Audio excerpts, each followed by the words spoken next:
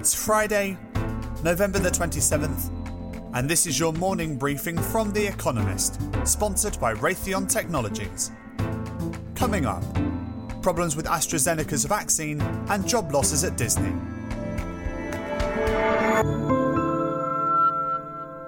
First, the world in brief. The chief executive of AstraZeneca said the pharmaceutical firm is likely to conduct an additional efficacy trial after concerns emerged about the data released on the COVID-19 vaccine it developed with Oxford University. The jab had an efficacy of 70%, but this was only achieved by pooling the results from two cohorts on different dosing regimes. One of these contained no over 55s, who are most at risk of severe COVID-19 symptoms. Donald Trump said he would leave the White House after America's Electoral College confirms Joe Biden as president on December 14th, although he maintained the confirmation would be a mistake. Mr. Biden's investiture has been a given since his election win, Mr. Trump's willingness to cede power less so. The outgoing president continues to peddle unsupported theories of widespread election fraud. Andrew Cuomo, the governor of New York, accused America's Supreme Court of playing politics with the pandemic after it struck down restrictions that he had imposed on religious services.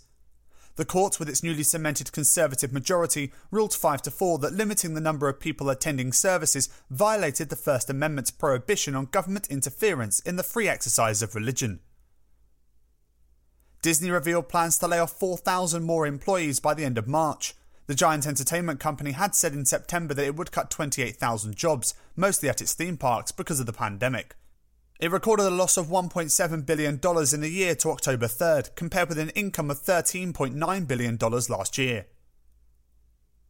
A Turkish court handed down life sentences to more than 300 people found guilty of participating in an attempted coup in 2016. Recep Tayyip Erdogan, Turkey's president, had accused Fethullah Gulen, a Pennsylvania-based cleric, of orchestrating the putsch, which was followed by a purge of more than 100,000 supposed Gulenists from Turkish institutions. Mr. Gulen denies involvement. SSE, a Scottish utility, and Equinor, a Norwegian energy firm, said that they would invest £6 billion, $8 billion in the first two stages of the world's largest offshore wind power project. Those two stages will have a combined capacity of 2.4 gigawatts, enough to power 4 million homes. The wind farm, to be built on the Dogger Bank in the North Sea, will be financed by 29 banks and 3 export credit agencies.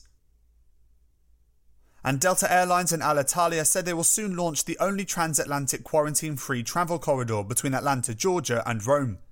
Passengers will have to take a polymerase chain reaction test for COVID-19 up to 72 hours before their flight, and then rapid tests in both the airports they depart from and they arrive at.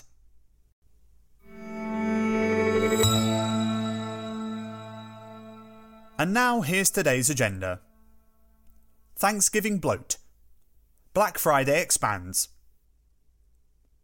More than twice as many Americans go shopping the day after Thanksgiving as on the next most popular date. In recent years, Thanksgiving weekend has accounted for 1/5 of stores' holiday shopping revenue. But this year, many will observe the distinctly American tradition of Black Friday differently. Doorbuster deals where frenzied crowds surge into shops to buy highly discounted goods in short supply are less alluring during a pandemic. Worried bricks and mortar retailers have stretched the discount day further than ever. Many announced deals as early as mid-October. Results of this expansion are mixed. ShopperTrack, which analyses footfall for shops, finds little evidence of increased custom in October or November. That may be because Americans are increasingly looking online for the best deals. With customers redirecting on average 1/3 of their usual travel budgets to purchase gifts and holiday accoutrements, the pandemic is likely to remain the gift that keeps on giving for America's e-retailers.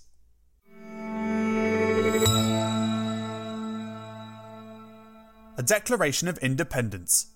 The S&P Conference. The Scottish National Party begins its virtual annual conference tomorrow. Other than COVID-19, discussion will be dominated by the possibility of independence from the rest of Britain.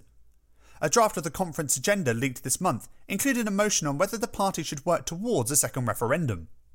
Boris Johnson, Britain's Prime Minister, maintains that the first referendum, held in 2014 and decided in favour of unionism, was a once-in-a-generation event. Proponents of IndyRef 2 argue that Brexit has so changed the political landscape that the question should be asked again. Nicola Sturgeon, Scotland's First Minister and the SNP's leader, intends to set out plans by next spring for just that. Mr Johnson recently enraged nationalists by arguing that Scottish devolution since 1999 had been a disaster. Scots seem to disagree and want even more of it. Polling suggests that a majority now favours independence, driven chiefly by dissatisfaction with Mr Johnson.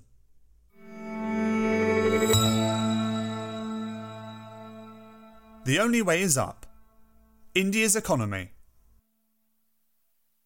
India's GDP shrank by an eye-watering 24% in the second quarter of the year compared with the same 3 months in 2019, a much deeper downturn than in the rich world. That reflected the severity of its nationwide lockdown, which brought the country to a standstill. Third quarter figures released today are expected to show a revival in activity as the restrictions lifted and people ventured outdoors. Things are unlikely to have returned to normal though. Economists still estimate that output in the third quarter was around 8% lower than a year earlier. That has not stopped the market celebrating. The Sensex, the benchmark index for Mumbai Stock Exchange, has been breaking records, partly thanks to renewed interest from foreign investors after news of effective vaccines broke. Share prices are up by about 70% since their low in March. The economy still has some way to go, but investors are racing ahead.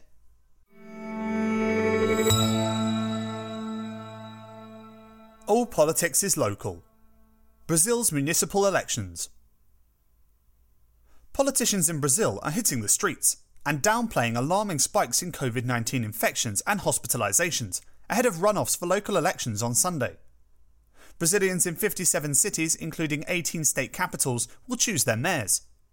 Traditional politicians from the Central, a bloc of centre-right parties, performed well in the first round on November 15th, when voters also elected city councils.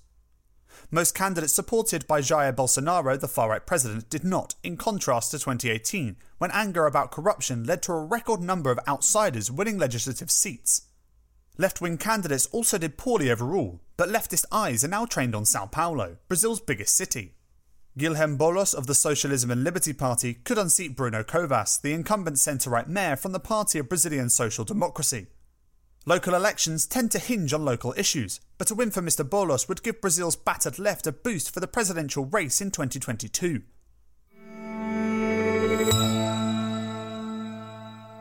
Faux de rage. France's new security bill. For the second week running, protesters will gather in French cities on Saturday to decry a new security bill. The bill is designed, in part, to protect law enforcement officers on and off the job.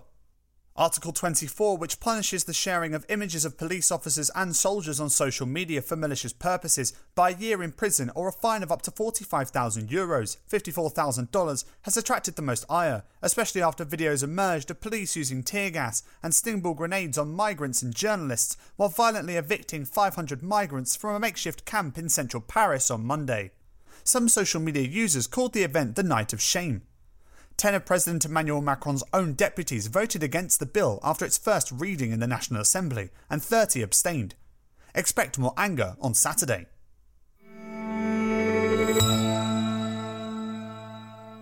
Finally, here's the quote of the day from Ada Lovelace, who died on this day in 1852. "Your best and wisest refuge from all troubles is in your science." That's it from the Economist morning briefing, available every weekday and on Saturdays. You can hear interviews and analysis from our journalists, including our current affairs podcast, The Intelligence, by searching for The Economist on your podcast app or asking your smart speaker to play the latest Economist radio podcast. And as a subscriber, you have access to each week's full edition in audio. Just download the Economist app on your mobile device to start listening.